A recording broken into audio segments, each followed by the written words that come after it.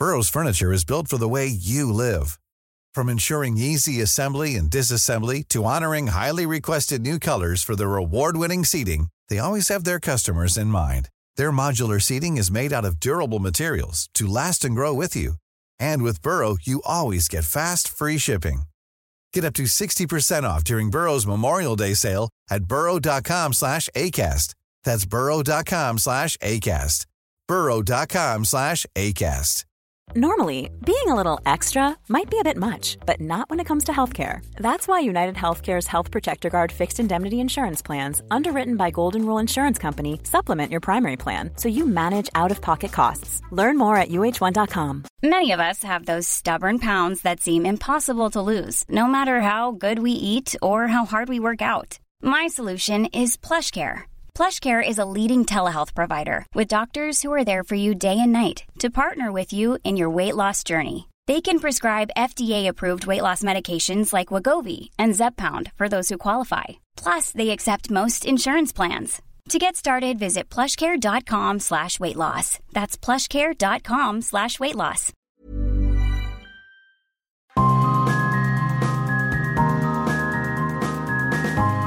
Hi and welcome to Streets Ahead, your podcast dedicated to all things cycling, walking and wheeling in the UK and beyond. I'm Laura Laker and I am currently sat on a cliff top just above Sun Cove near Land's End in Cornwall. I've pulled over at the side of the road. I'm on my e-bike and I am riding the National Cycle Network from Cornwall, Land's End to roughly the Taunton area, where we're going to do the opening of the street that's being opened in my dad's name. This is a special episode that we have recorded. I was with Andy Cox on Monday in Isle of Wight and I rode with him for 30 miles on the first day of his national tour of the UK, running and cycling 30 miles a day, raising money for Road Peace. And we cycled with his brother and I interviewed him partway along. So this is what you're about to hear.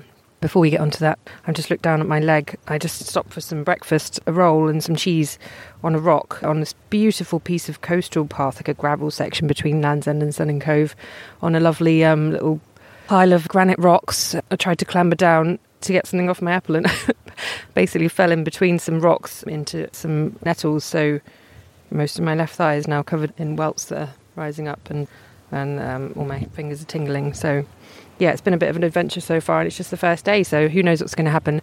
Yeah, so that's what I've been up to. I'm going to meet someone from Sustrans later. But in the meantime, let's hear from Andy Cox and we can hear about his fundraising efforts and why he's doing it. So we are at the seaside on the first day of your national challenge. Do you want to quickly run us through what you're doing and what we're doing today? Yeah, well, firstly, Laura, thank you ever so much for taking part. It's amazing to get the challenge underway. I think we've done about 10 miles and obviously it's 30 per day, but the reason we're doing it ultimately is number one, to raise awareness of road danger and save life in doing so, because still unfortunately 5 people every day or thereabouts on average in the UK die, and about 24,000 people a year are permanently disabled, so that's a point that's often lost. So it's number one, to raise awareness of road danger, and number two, to raise money for Road Peace, who are a charity that support bereaved families and do so much good for them. So like any charity, they've struggled probably, and I think Road Peace are somebody we should get behind. So I'm hoping up and down the country people are raising money for Road Peace. It helps them, but obviously to raise awareness as well. Today the theme's on the language that we use around road collisions.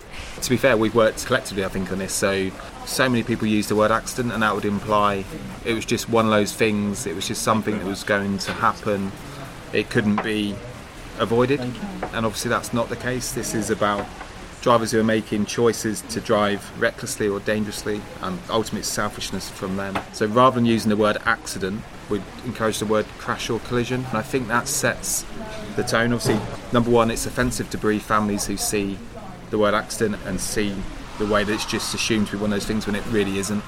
But number two, really, the reason this is important is to change the narrative, to make society think differently, so that we don't accept 5 people dying every day, and that we recognise that's a choice and it's driver choice and they don't have to do that, and we can save life by doing that. Because I think some people think, well, accident, does it really matter? I mean, if we're sort of catching people and we're prosecuting people, then how important is this really?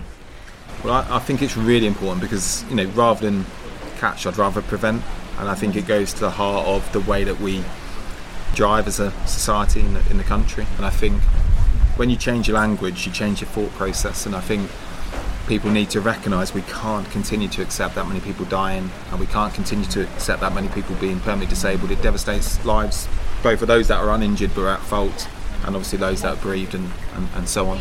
Once we change the narrative, we change our behaviours, and this is about trying to influence a change in driving standards for improvement and to reduce danger on our road. Yeah, and part of that is proactive policing, this data-led policing that you've been very hot on, and the recent news from the Times that the way that we assign kind of contributory factors has changed because of the way that you process the data around collisions, which was kind of astonishing actually. So data is really essential to everything we do, because I want to know what the causes are for the collisions, when they're occurring, and who's involved and everything else. So why, when, where sort of stuff, so that we can then target our police and enforcement, but also encourage other agencies to be involved in the solution. So first we have to get our data right, so we can be intelligence-led around how we then go and tackle that and utilising innovation and other bits to resolve it. But also the astonishing nature, as you rightly say, around the change in contributory factors is something that I've said for a long time is the likely reality. So we did a study in London and in Manchester which showed if you review, and this is obvious to be fair, this professional judgment would tell you to do this anyway, but if you review the causes of fatal collisions, the contributory factors at the end rather than the start point, you'll get a truer picture of what's happened, because clearly at the start officers might have just turned up and it'd be a very early assessment of what's happened, and at the end we've used our specialists. It's been protracted, painstaking, complex, thorough investigation, and at the end you're going to really understand what's happened. And what that has shown us is that speeding is by far the most prevalent contributory factor. So our prediction, if London and Manchester is replicated around the country, because we've only done it there, which I think it will be, then speeding will account for about 3 to 4 times more fatality than originally thought. So actually that changes from around about 250 to up to about 750 towards 1,000 fatalities every year linked to speeding. So I think that then allows us to push, for example, things like speed limiting technology and legislation around that to encourage manufacturers to do that as well, but also to make people stop and think themselves around how they drive, whether they choose to speed. Because I think speed ultimately comes back to a complacency by the driver who thinks it won't happen to them. Well, I can now say, 750 to 1,000 people unfortunately lose their life every year because somebody chose to speed. So that's out of about 1,600 fatalities a year that we're getting, so that's more than half. It's quite astonishing, really. Yeah, it's kind of a big change, but it's almost, you think, wow, why didn't we do this before? This is, I mean, you know it's a big problem. Other people must have noticed it's a big problem. If it was a case that something was being recorded initially, like you said, but then it wasn't getting updated when more facts were known, when the investigation had completed, and it just seems kind of obvious, actually. I wonder, you've kind of said what you'd like to happen now. There's a kind of an issue with speeding that I find quite interesting around like the resistance against speed cameras, a resistance against tackling speed, and you get this kind of narrative around, oh, it's not real crime, catch some real criminals, or you kind of see these comments from some people. And I wonder if you think this is going to change the narrative, or if it's more the case that we need to be changing the narrative around this and just saying, actually, this is a huge problem, we need to do something about it, and just kind of, I guess, ignore the voices that are saying this is nonsense. I think so, because one of the most offensive comments to the road policing teams are go and catch a real criminal. When I can point to so many occurrences where our team stopped somebody breaking a traffic law, and what I would define as a road crime, because language is important again, it's a road crime, are committing another crime as well. So the two often go hand in hand, not always, but on occasion do. And some really high profile cases where we've arrested the most wanted offenders for other crime, murder, etc., who are stopped for a traffic offence through speeding or not wearing a seatbelt. So it's offensive for two reasons, but it's most offensive because not only are they a criminal and breaking the law, but they are risking life, and we know that more lives are lost because of a speeding driver than murder and terrorism combined every year. So we absolutely have to explain that to people to make them realise that, but we also have to keep pushing on, really, because there will be people, unfortunately, who won't accept it, will think it's okay for them. They will want the really fast car, and I have to think about why, as a society, we are so accepting of really fast, powerful cars when actually the limit is 70 miles an hour. The most you can drive in the UK is at 70. Yet cars have been rolled off their manufacturing production line at, capable of doing way over 150, so way over double the speed limit. So why is that? Why haven't we introduced technology? I think these are all things that we need to genuinely debate and think about, because it's easy if you've been unaffected by road crime to think, what we worried about. But actually, if you've lost a loved one, or you're permanently disabled, or you've been impacted in any way, as so many are, then that's the rationale and the impact it has. So let's think differently as a society, I think. Yeah, and you were talking earlier about how you've conducted murder investigations and you've had sort of 50, 60 people on those, and whereas with road collision investigation, it's a lot smaller. And I also noted recently, looking back to the policing cuts that we had between 2009 and 2019, that roads policing was disproportionately cut. We've got an excited dog in the background. Oh, it's a puppy. It looks like a guide dog puppy in training. It's got a little... No? Ability dog. Being very naughty. It's a very cute puppy. Yeah, I wonder, because I was curious about why roads policing in the first place.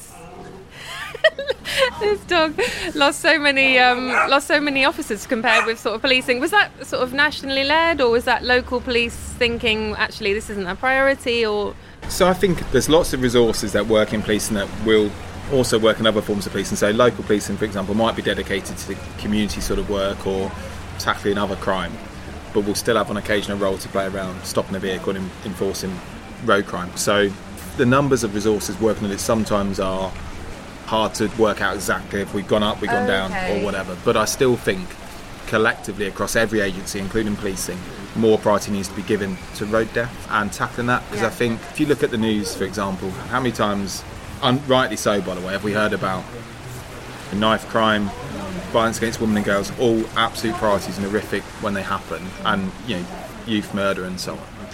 But how many times do we hear about a fatal road crash? It's often low down the priority list in terms of the media, low down the priority list in terms of the agencies involved. And I think we need to change that. So there's definitely something we can do around resourcing.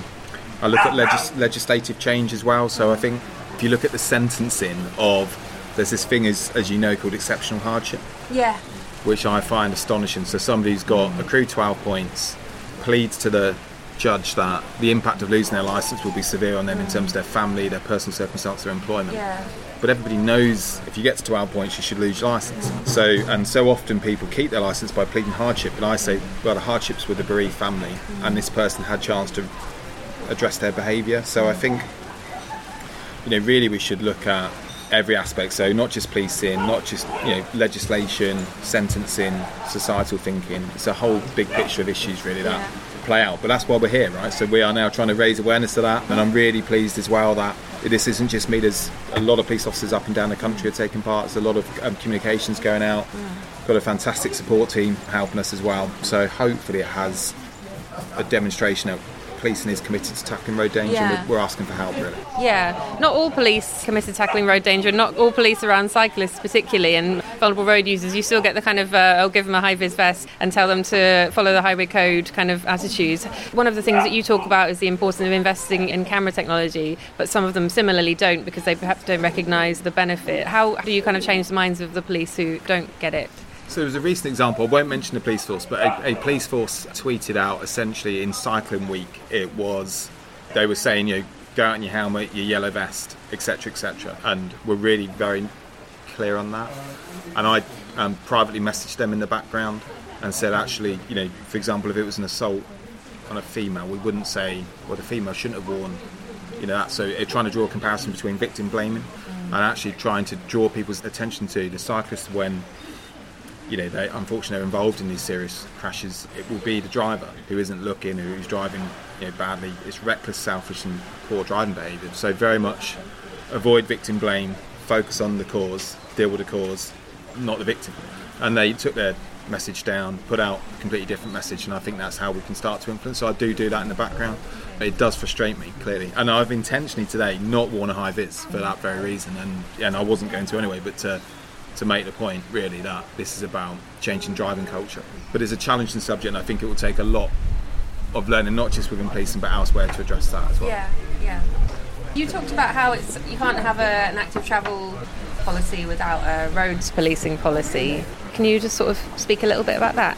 Yes, I'm absolutely huge fan of active travel. I think obviously benefits to the environment, benefits to, you only have to look at cost of living at the moment, cost of fuel, benefits to finance, benefits to health, benefits to mental health, all impacts on policing, but wider society as well. So I think by having good active travel, what's not to really like about that? And I think policing obviously needs to be really part of a support structure that helps that develop. Because I think, to have active travel, you need to have confidence that you're going to be safe walking or cycling. And therefore you need to limit danger, you need to change the culture of driving, you need to enforce where you need to enforce. So I think to have really strong active travel support, you need to have an anti-road danger piece, you need to tackle road danger to create an environment that supports active travel. So I think active travel's here for the future. It's obviously the way we all need to go. There's a huge movement in that direction, rightly so. So what I'd like to do is make sure our danger reduction strategies are lined up, not just policing, but policing needs to play a part to understand that and support that. And if you had carte blanche to do whatever you wanted around this road danger, because this is your passion, right? I mean, you obviously think it's really important in all seriousness. If you could sort of do anything, if you could have a role where you could do anything, you could sort of have the resource you needed, prioritise what you wanted to have the effect that you wanted to cut road danger, what would you do? So I think I'd be an intelligence-led, evidence-based lead. So if I think back to work in London, there's over 9,000 roads in London. We, through analysis of fatal crash locations, analysis of the causes, analysis of the type of driver, everything involved, worked out when, where, why, and cut 9,000 roads down to 136. Yeah, those are the most dangerous roads. The most dangerous roads, yes. And then further refined that 136 down to about 4. So didn't mean we never went to the 9,000 roads, but it meant we prioritised the 136 and we really prioritised the 4. And I think you could do that around the country. I also think you could target the most dangerous drivers. Again, thinking back to London work, we identified the most dangerous drivers, about 500, and essentially day and night targeted those drivers. And surprise, surprise, we found weapons, guns, drugs, counterfeit currency, stolen vehicles, disqualified drivers, wanted people. And they didn't drive for very long, so because we really targeted them. And I think you could, for example, make that 5,000-10,000 drivers across the country. I think communication strategies are really important. So you'd have a really strong strategy, you'd have really strong governance, you'd have national policy around the right road, when, where, why, you'd have the right driver, you'd have a really empowered policy around the public, because I think around reporting road crimes you alluded to earlier around headcam, dashcam. I've empowered essentially 66 million people in the country to be part of the solution and encourage policing to receive that, deal with that, enforce that. And therefore everybody's part of the solution and work really collaboratively with every agency you can think of, statutory, voluntary, commercial, to address the issues, including judiciary and CPS and sentencing. So there's a long way of saying it. I think there is a role really where, and this has been really well led by Chief Constable Joe Shiner, obviously from Sussex, who's the roads policing lead, who understands that and is delivering that. And I think it's just getting more people to buy into the right strategies and the right focus and right support, both within and further afield from policing. Because Joe Shiner is also the Chief Constable for Sussex Police, which you were saying is a big job already. Do other crimes have sort of national leads? I mean, is there like a national murder investigation lead? Is there? There is. So we tend to do what you'd argue is our day job. So for example, my day job's head of crime in Lincolnshire, but I'd pick up work around collision investigation as a portfolio. And so we would have leads for everything you can imagine on top of their day job. Okay, they all have day jobs as well. Okay. Yeah. Gosh. Yeah. So do you think that's a good thing? It seems like it's quite a lot to take on. You've already got a full-time job and you're like, what, doing this evenings and weekends? It is a challenge, definitely, but for me the main thing around road danger is the passion, and genuinely I think there's not a huge amount of people that are nationally really taking this agenda to a different level, and I think it's a huge open goal of an opportunity to take this over the next 5-10 years, because ultimately the goal is Vision Zero, and I think with autonomous vehicles and things coming down the line that is achievable, but you have to have people now who are really passionate and driving that. And I think over the next 5-10 years we will see significant improvement in the fatality rate, but it is lots of different leaders in lots of different sectors being more collaborative, because we tend to work in isolation in my view, and I think that's something we can change as well. Tell us about your challenge. So we've got a lot of forces up and down the country taking part. I'm doing 30 miles a day started obviously today, finishing in Staffordshire at the Arboretum on Sunday. I've got Jeremy Vine coming out with me on Wednesday, Sarah Story coming out on Saturday. My brother's here today. Yeah, say hi. Hi there. Hi. Do you want to introduce yourself to our listeners? I'm Andy's older brother, Dave, and I've sorted out the route for him today. So hopefully we'll finish it. Dave's been leading us around the Isle of Wight, so the Coxes are from the Isle of Wight. So is this why we're starting here? Is there a kind of road safety angle? Is this just like where you started? Yeah, this is where I lived when I grew up, so down here for family, but there is actually a place in East Cowes which shows the first ever fatal crash, I think, on the Isle of Wight. So I might have to... I know where that is. Yeah. I do, yeah. It's out near Apps Heath. Yeah. It's a road near Apps Heath. We'll have to look at it on the way back, eh? Yeah. But we've got an amazing setting right now. So whilst I'm doing this challenge, and it's like really important, it's actually great fun as well, right? Yeah. So we're sitting near a beach and we're looking at the sea. It's actually got sunny and it's a stunning view. We've got this enormous kind of seascape around us, and we're sitting on in a cafe. It's not a bad way to raise awareness of road danger. There's worse ways to do it. We've raised already for the road piece, and I know I mentioned earlier why it's important. I obviously support bereaved families, and the idea of raising money for them. And they haven't got a lot of money, in fairness, so this is not a well-funded charity. Is they do put support sessions on for families who 20 years later say, I still have to go to that support session.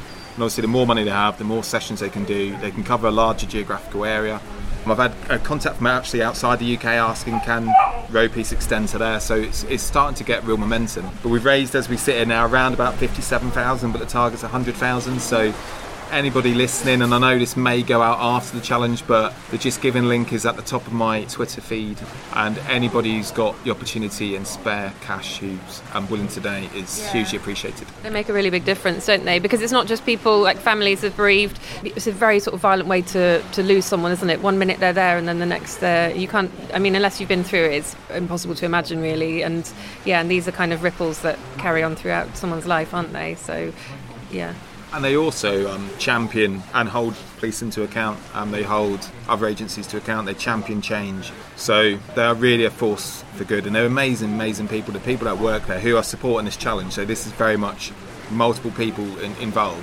Really, really are fantastic people who do need that support so that they can support others. Yeah, and then obviously the people who've had sort of lifelong injuries as well, and I think we don't really talk about them a lot. And I mean, it's something that's of interest to me. My dad had quite a bad collision when he was 16 and he was cycling and almost lost his leg, and he had one leg shorter than the other for the rest of his life. And I think psychologically it did kind of stay with him for the rest of his life. And he wouldn't have come through any statistics, or he didn't seek any help for things, but I think it's a lot bigger a problem than we perhaps realise. It's interesting because our dad had the same when he was about 70. Oh really? Yeah, so his shin is full of metal basically today, and our dad joined us at the start of the challenge today, but thankfully quickly exited the stage, so we didn't have to put up with him the whole journey. But but I mean basically, so we can, that's certainly not the reason that I'm motivated, but I do see the impact for everybody, and having sort of worked in fatal crash investigation and met, to be honest with you, hundreds of families that have lost loved ones, but also lots of people that have been disabled and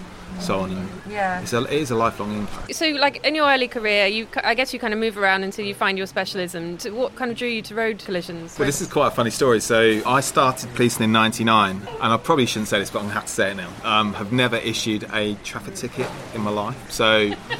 I know. I think you hadn't really got on a bike for, what did you say, 20 years? No, it's 20. It's literally 20 years to the day. Yesterday you might have gone on a little ride with this bike that you've borrowed. I had a little practice nice. yesterday. Yeah, I've got an amazing bike, by the way, for it, which is helping immensely. So I was very much to be a detective to run murder, and my chief constable in 2012 promoted me to superintendent, and I thought I was going into a crime and intelligence role. And the chief goes, I'm going to move you to a role called specialist operations, Andy. I said, right, that involves guns and road policing. I said, I've never issued a traffic ticket, I've never had a gun, so why on earth would I want to work there, sort of like that. And it was a bit of a non-negotiable conversation anyway, so I had to go there. But he said, you're going to really enjoy it, you're going to change it, and you'll make a difference. And it was the best thing that ever happened to me. And that was in Northamptonshire, and that role opened me up to the whole problem-solving nature of this, the whole preventative nature of it. Perhaps pre-2012 I had the attitude of, well, it was over there, and it's maybe just one of those things. Exactly the attitude we need to change. In terms of collisions happening, it just happens. I suppose I had an attitude. I didn't really understand it, and therefore when I went into the role in 2012, I realised and became very intelligence-led, data-led, So it brought a crime mind, I think, to a role where not many sort of senior detectives had worked in it before, and felt, well, you absolutely can prevent this. It isn't inevitable. You just need to use your data and then really ruthlessly go after every aspect. And definitely did that in Northamptonshire, and it made an impact. And then I got back into the work, obviously, in London later. So it kind of happened by accident, but then you kind of realised the impact it could have. And I guess maybe seeing the results of road collisions firsthand and how sort of devastating that can be. Definitely. I think it was a fresh pair of eyes with a completely different mindset was able to essentially transform the type of strategies we were using, and very much see it as a crime, see it as a prevention opportunity, see the impact. All the same strategies I was using for murder investigation were being used in collision investigation, of course. So there was no difference in the type of investigation, but unfortunately the resource levels are different. But I think that goes back to mindset. But the main thing for me was it was a role which I recognised was about saving life, tackling crime, and the public absolutely want us to do it. So it was like ticking all of my boxes for professional satisfaction, enjoyment, and obviously emotional aspects as well. So Active Travel England is obviously getting off the ground now. There's a load of new schemes that are going to be happening, but also, like you said, if you're going to have like an Active Travel policy, then you need to have a policing policy. How much do you think you'll be working with Active Travel England, and what sort of role can they play in improving road safety? Yeah, no, absolutely. So I think Active Travel England is the future. So I see it as support, obviously, for pedestrians and cycling. We have to provide. We have to create an environment where the benefits of active travel, which are health, substantially, mental health, environmental, economy, environment, is very, very different, isn't it, from having congestion on a road to having cycle lanes and people getting about and looking after themselves. And there's an obvious link through effective active travel to reduction in road danger. So why I'm such a strong supporter professionally is because people sometimes say to me, why don't you enforce cycling offences? And I will say, we do, but proportionately, because the risk of a cyclist hurting somebody is so very different to a vehicle hurting somebody. So, the stats would be sort of 99.7% of fatalities linked to a vehicle rather than a cyclist. So there's a road danger reduction benefit, there's congestion benefit, and all the other benefits I mentioned. So what policing has to do to be part of, and other agencies in fairness, is to create an environment which supports active travel. And I think clearly running alongside that is danger reduction. Cyclists and pedestrians will need to feel confident to go about their travel. Therefore, we need to enforce bad driving, enforce and remove danger from the road, and create a supportive environment where people have the confidence that they will be safe on their journey. So that's, I see, a critical role where we can dovetail our strategies to support active travelling. Yeah, because I guess even if you've got bike lanes everywhere, you're still going to have sort of like low traffic neighbourhoods, you're still going to encounter some drivers, and they're going to need to know sort of, and a lot of it's education, I guess. It's not all sort of ticketing people. And I think the use of, for example, headcam here, so I see the benefit of headcam is not really about the people we enforce against, and we do, and people lose their licence because of people reporting footage to police. But I really see the benefit is in deterrence, because when everybody realises that it's not just the police, it's not just the speed camera that can enforce, it's the driver next to you, who is one of them essentially, then they will be more inclined to drive sensibly. So I think deterrence has a big part. So therefore, I really would welcome cyclists using headcams and reporting offences, because in light of the new highway code, in light of active travel, with the technology that's available, we can really tackle drivers who don't respect cycling, who think they've got that entitlement to get past the cyclist regardless of risk. So by tackling that and showing that they don't have that entitlement, and actually we're going to take their licence from them when they do, then I think, again, that goes to the heart of encouraging safe cycling, supporting active travel, and reducing danger on the road. So that was me and Andy Cox. I hope you enjoyed the chat. Also by the sea in the Isle of Wight, which is absolutely beautiful. He is doing some great stuff for raising awareness of road safety, and also huge physical effort on his part for the second year running, and just hats off to him. So we'll put a link in the show notes to his fundraising campaign, just in case you have any spare cash to send his way. As he was saying, Road Peace does some hugely important work around supporting the bereaved families of road danger victims and making real change in the way that police tackle road danger and use kind of evidence to make the road safer. So yeah, all power to him. And by the time this goes out, I don't know where he'll be, possibly in the Sheffield area, the Peak District of Dame Sarah Story, who apparently is taking him on a very hilly route. So if he gets some extra cash, I'm sure he'll appreciate it. Anyway, I'm on a cliff top, probably should get going. I need to meet someone soon, and I keep getting distracted by the view. It's just stunning. I mean, I'm sitting here, there's a bay in front of me, a big wide bay with this blue, just this sort of aquamarine sea, this turquoise sea. I won't stand up because it's quite windy actually, and these just great big white waves crashing against rocks, and yeah, it's just ridiculously beautiful. I keep stopping to look at it, and I probably should get going. So anyway, you've been listening to our special edition of Streets Ahead. I think Ned's in Italy somewhere on the Giro, Adam's in the West Midlands, and we couldn't bring ourselves together to do a recording remotely in 3 different locations with me on the road and Ned on the road. Hope you enjoyed it, and you can find us on Twitter at PodStreetsAhead. Rate us and review us, it does help. Share it with anyone you think might enjoy it, and we'll see you next time. Bye.